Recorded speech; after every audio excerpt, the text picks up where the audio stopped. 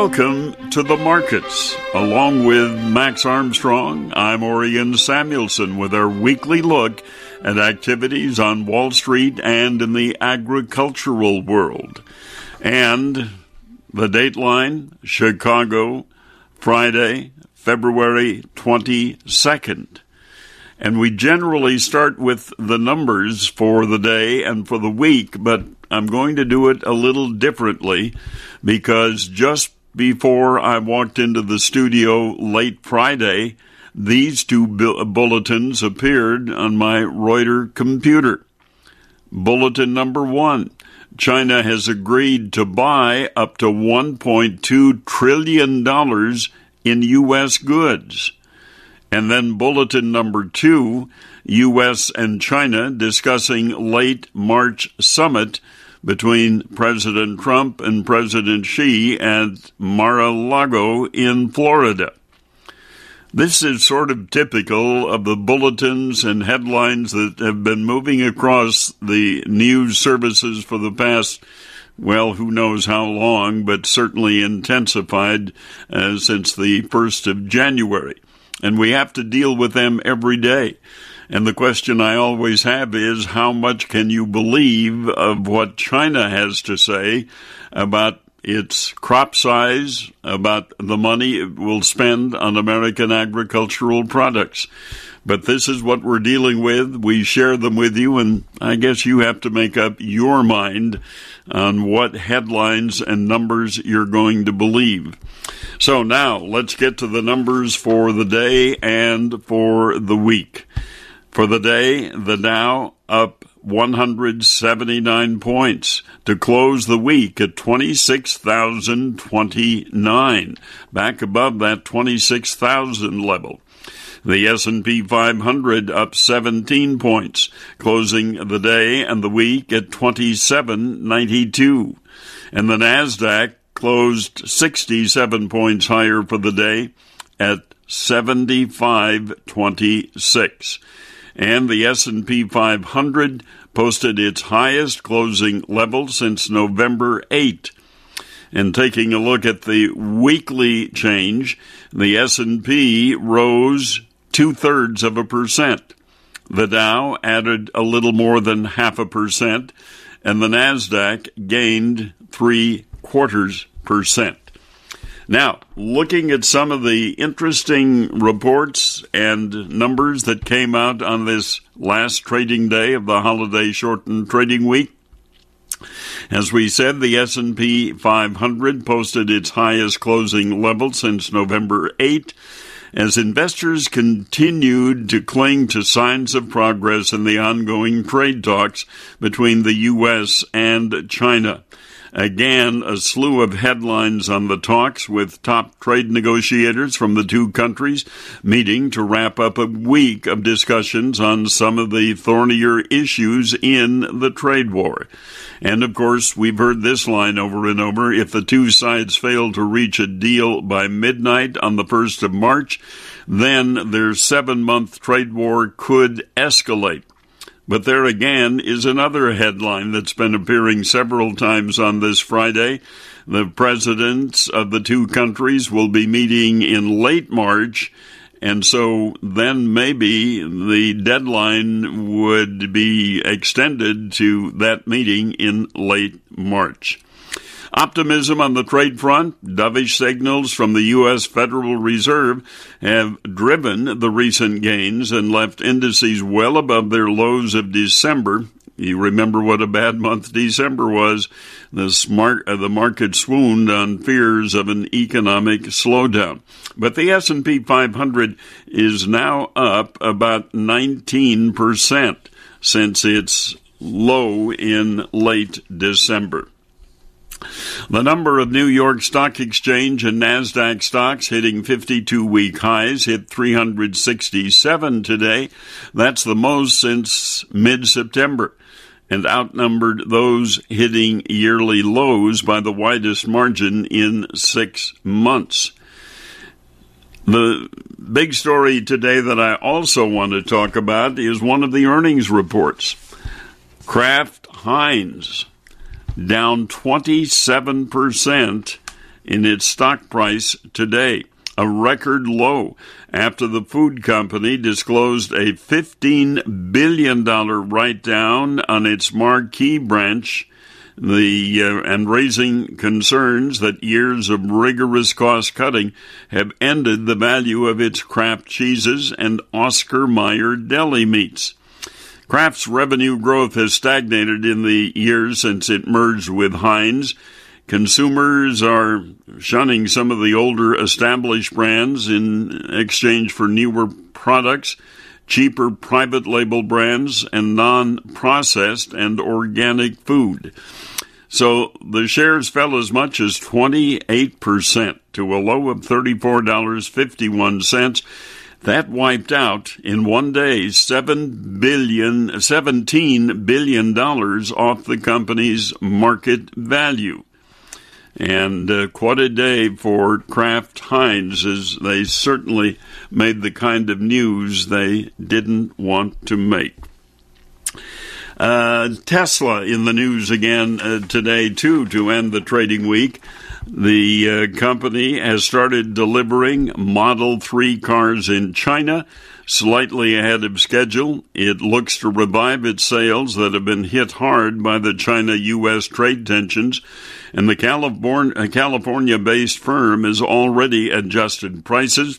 It's added a cheaper Model 3 to its lineup to make its U.S.-made cars more affordable in China, and that comes amid high import tariffs. It had initially projected a March start for Model 3 deliveries in China. That's the world's biggest auto market, but overall car sales contracted in 2018 for the first time in more than 2 decades. We're continuing to watch that auto industry worldwide have its challenges as slowdowns in some of the models and increases in other models have changed the marketing plans for automobile companies. 2-door, 4-door sedans, not nearly as popular as they were a few years ago. Now it's the SUVs and the pickup trucks that are taking the lead in the market share.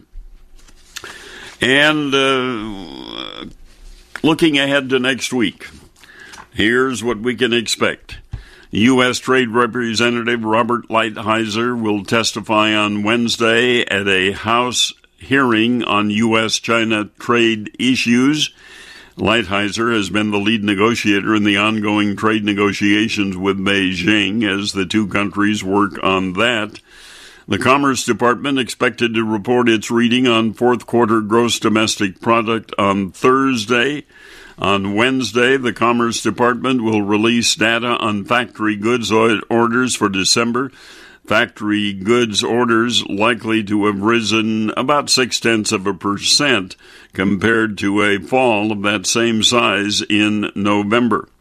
And a report from the Commerce Department scheduled for Tuesday will show housing starts are expected to be at 1,253,000 units in the month of December, compared to 1,256,000 in November. And the report will also show building permits likely to be at 1,290,000 units in December. And the S&P CoreLogic Case-Shiller Composite Index of Home Prices also scheduled for release on the same day. And the Conference Board's Consumer Confidence Index for February will also be released on that same day. Now, some of the earnings reports that we'll be looking at next week. Home improvement retailer Home Depot expected to report a growth in fourth quarter sales boosted by the growth in home remodeling activity and rising consumer spending on repair and remodeling projects. U.S. consumer tech retailer Best Buy expected to post a decline in holiday quarter sales on Wednesday as fears of a slowdown in economic growth hit consumer spending. Department store operator Macy's expected to post a drop in fourth quarter same-store sales on Tuesday in a broadly weak holiday quarter after slashing full-year profit and sales forecast in January.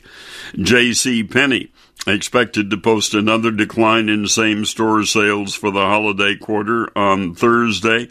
J.C. Penney has been actively cutting costs by closing stores, trying to efficiently control its inventory to avoid excess discounting.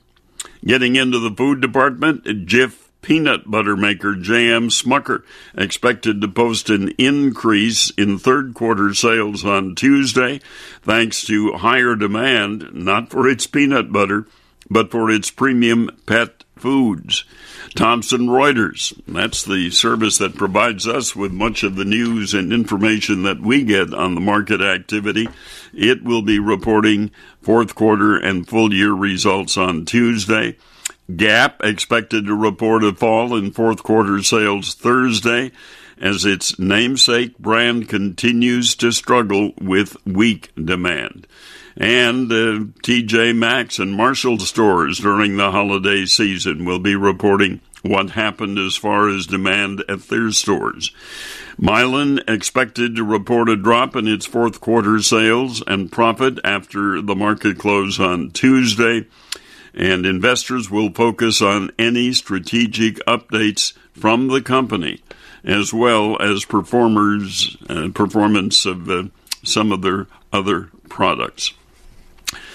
And looking at the price of oil this week, well, oil prices touched their highest level since mid-November, posted weekly gains for the second week in a row, boosted by hopes that U.S.-China trade talks. Boy, that phrase is in every market report we do anymore, hoping that the U.S.-China trade talks would soon produce a deal. Brent crude futures reached $7.73 a barrel during the day, and ended 5 cents lower at $67.12. U.S. crude up 30 cents for the day to settle the week at $57.26 a barrel. And again there, the oil market impacted by the success or lack of success in China and the United States coming to an agreement on the trade issues that separate those two countries. Well, the agricultural picture, we'll take a look at that. Max Armstrong is about to sit down with market analyst Jim McCormick when we continue on the markets. For more than 150 years, CME Group has been built with your confidence. Without it, we simply wouldn't be in business. Today, we continue to work on new and better ways to protect you and grow your confidence in the markets. After all, it's our vigilance that brings you the peace of mind you need, today and in the future. CME Group. Advance with confidence. Joining us in the studio to talk about markets this weekend, Jim McCormick from agmarket.net. Good to see you here again, sir. Thank you for having me on. And agmarket.net is a division of another firm. It is a division of John Stewart & Associates is who we are a division. They are a commercial grain division company, IB pretty much, and they wanted to start a new ag division for farmers, and we're part of that group. It's me, Brian Splitt, Bill Biederman, and Matt Bennett. You've been in this business a while yourself, haven't you? This will be my 24th year in this business.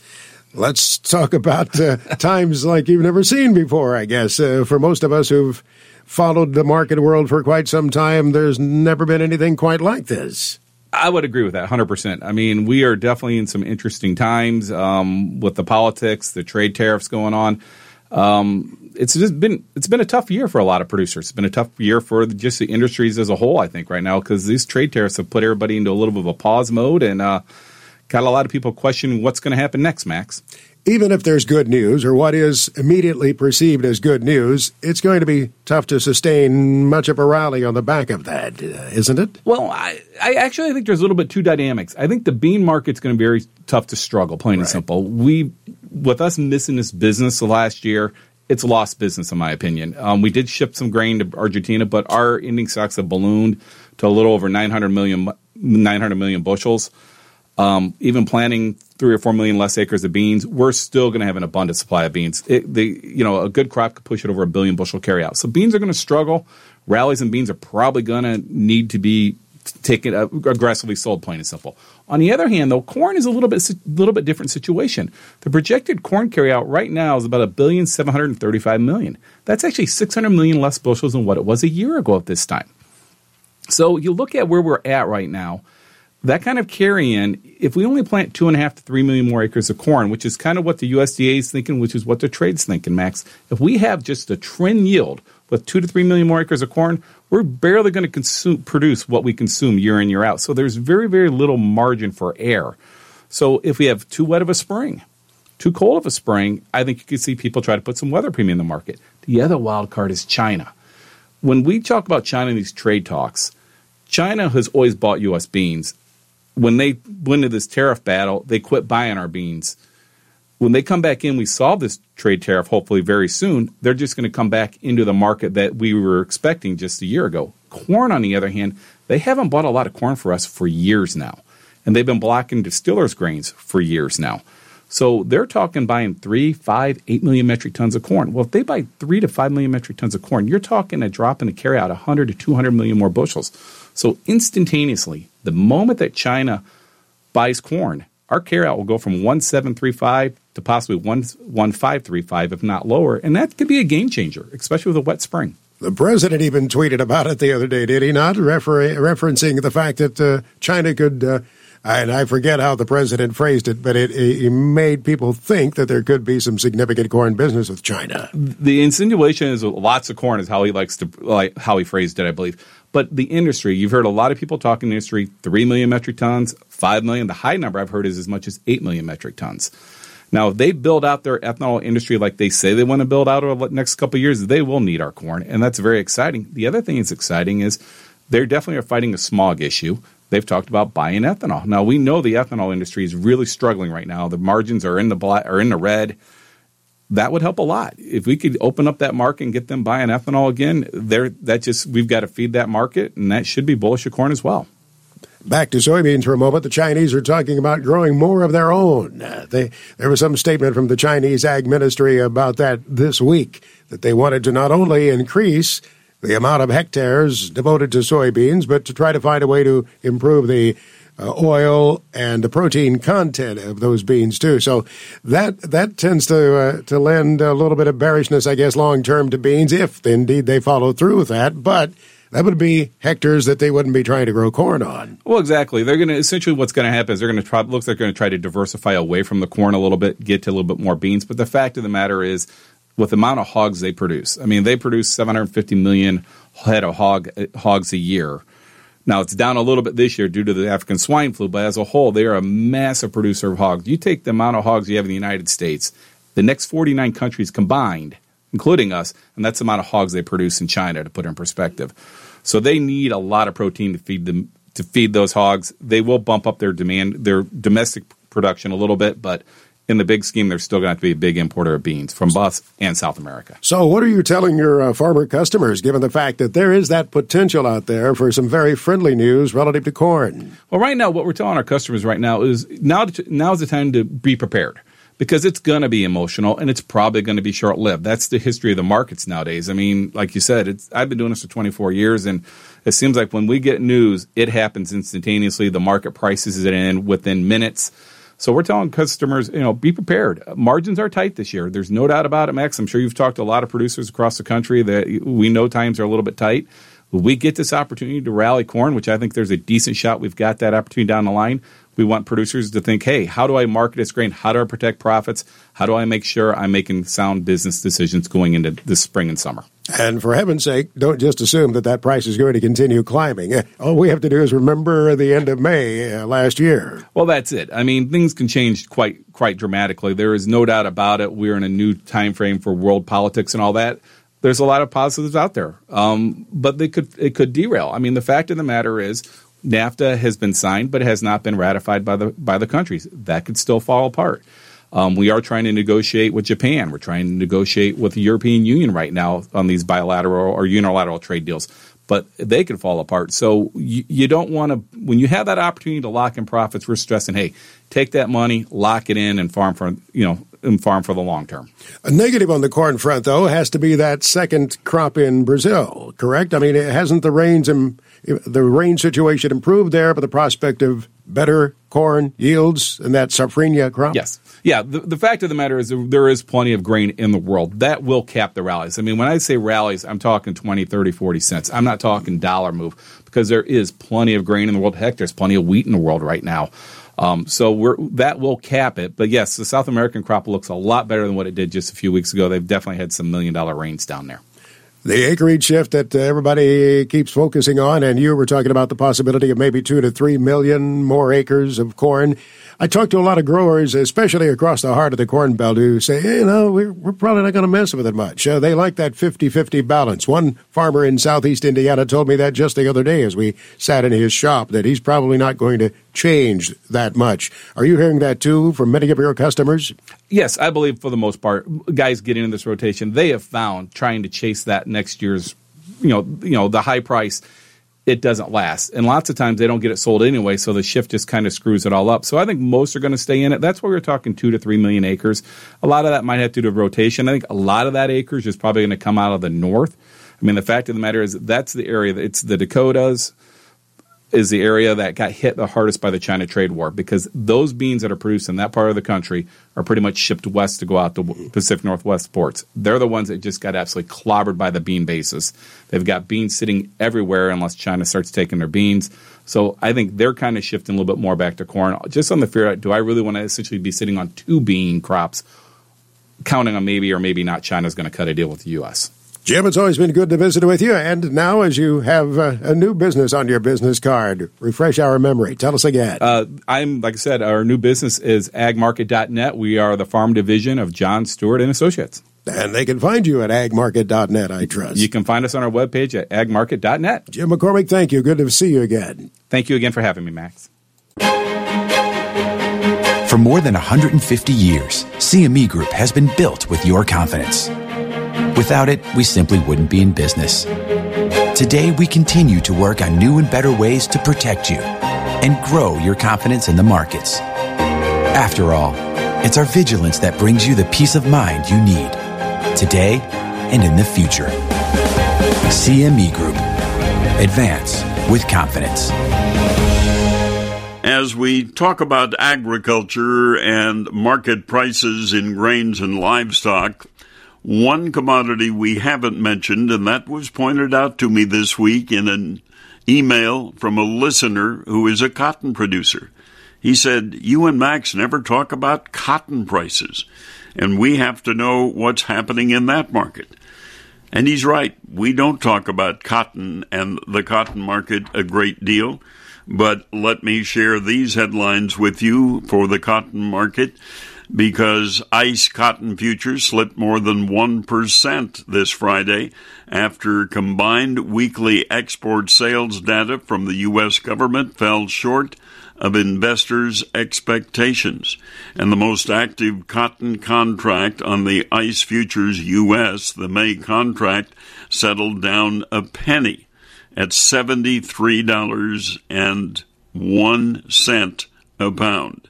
And the USDA sales and exports report was disappointing, according to one trader. So there we talked a little bit about cotton, and that's in response to what we heard from one of you out there. As we take a look at the other numbers and where we'll be starting trade on Monday when we get back into a full week of trade, livestock futures for the day, the June lean hog contract ended with a gain of 10 cents a hundredweight. It ended the week at $75.77. February live cattle gained 92 cents a hundredweight today to end the week at $128.55 a hundredweight. And the April feeder cattle contract down just 10 cents a hundredweight. It ended the week at $145.42 a hundredweight.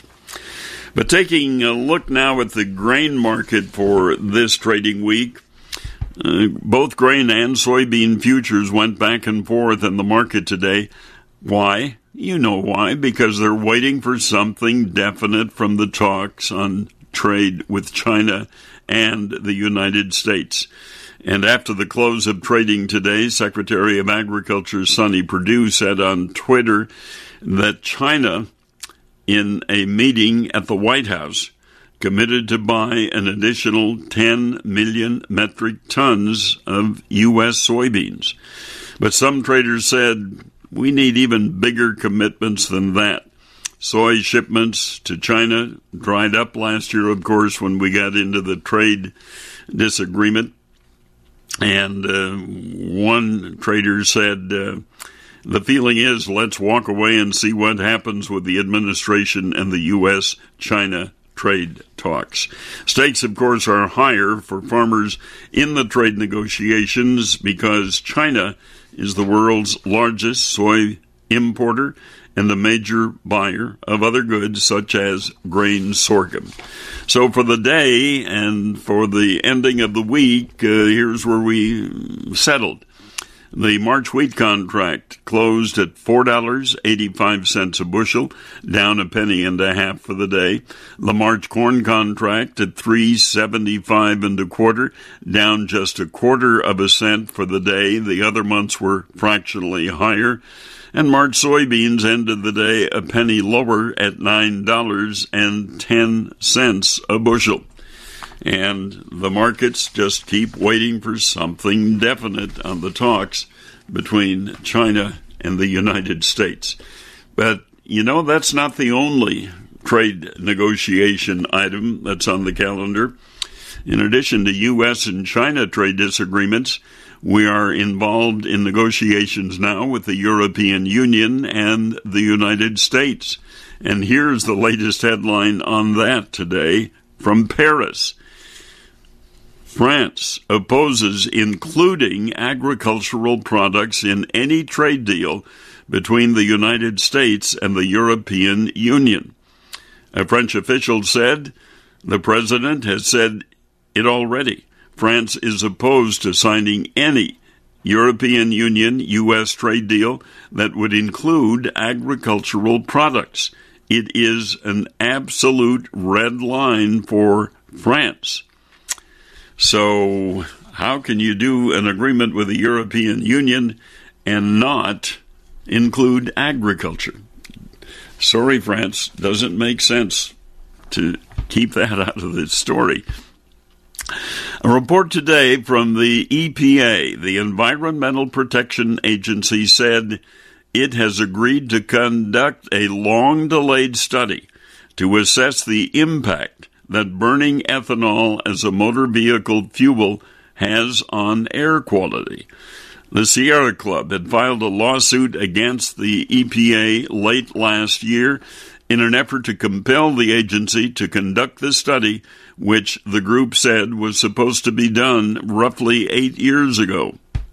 The two parties reached a partial agreement, and the EPA said it will conduct the study by March of 2020. Now, the outcome of that study could trigger new EPA action on the Renewable Fuel Standard Law. That's the law that requires the use of biofuels in the nation's gasoline and diesel. If it finds that burning ethanol makes the air dirtier, those standards could be changed. The Renewable Fuel Standard, first established in 2005, has been financially good for farmers, but environmental groups like Sierra Club said it creates an incentive to convert land for farming and helps maintain a dependence on combustible engines. So we'll have to wait to see what that new study will conclude. Oh, and one final note. USDA said today that farmers so far have received $7.7 billion in the aid to help farmers who were hurt by retaliatory tariffs imposed by China. So we'll end on that note because that's our time. Always a pleasure to visit with you, and we hope you join Max and me every week when we come your way on The Markets.